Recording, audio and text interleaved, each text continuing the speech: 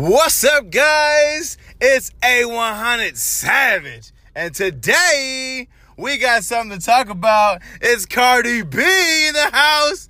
Cardi B is so exciting to talk about because she's such a character. Every single time that she comes out and says anything, she just gotta be extra. That's literally what I love about fucking Cardi B. Barty Gang in the house. Hey.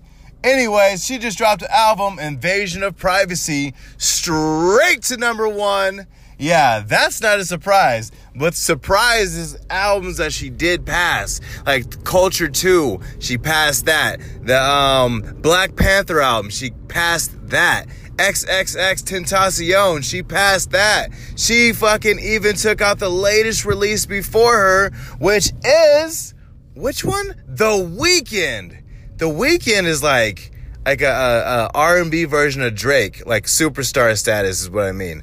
I'm not saying he's bigger than her, but the fact is that he's been in the game a little bit longer than she has and is in a different lane, but they're on the same charts, and he gets passed.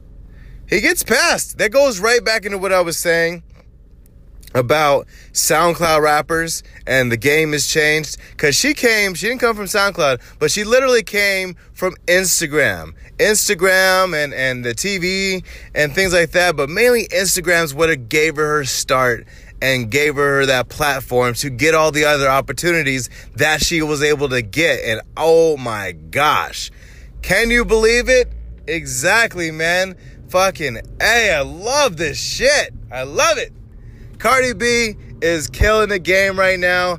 They right now are saying Nicki Minaj who? Nicki Minaj is officially retired. She's out the game, bro. She puts out an album, it's gonna flop. And if it does go all the way to number one, it won't be there for long because Cardi B will put out another one. Cardi B is the SH to the IT right now. And nothing that anybody could say. She's killing the game right now. She had the Bodak Yellow, and she had the Bartier Cardi, and she had the No Limit. I mean, she's had hit after hit after hit, and now she has a hit album?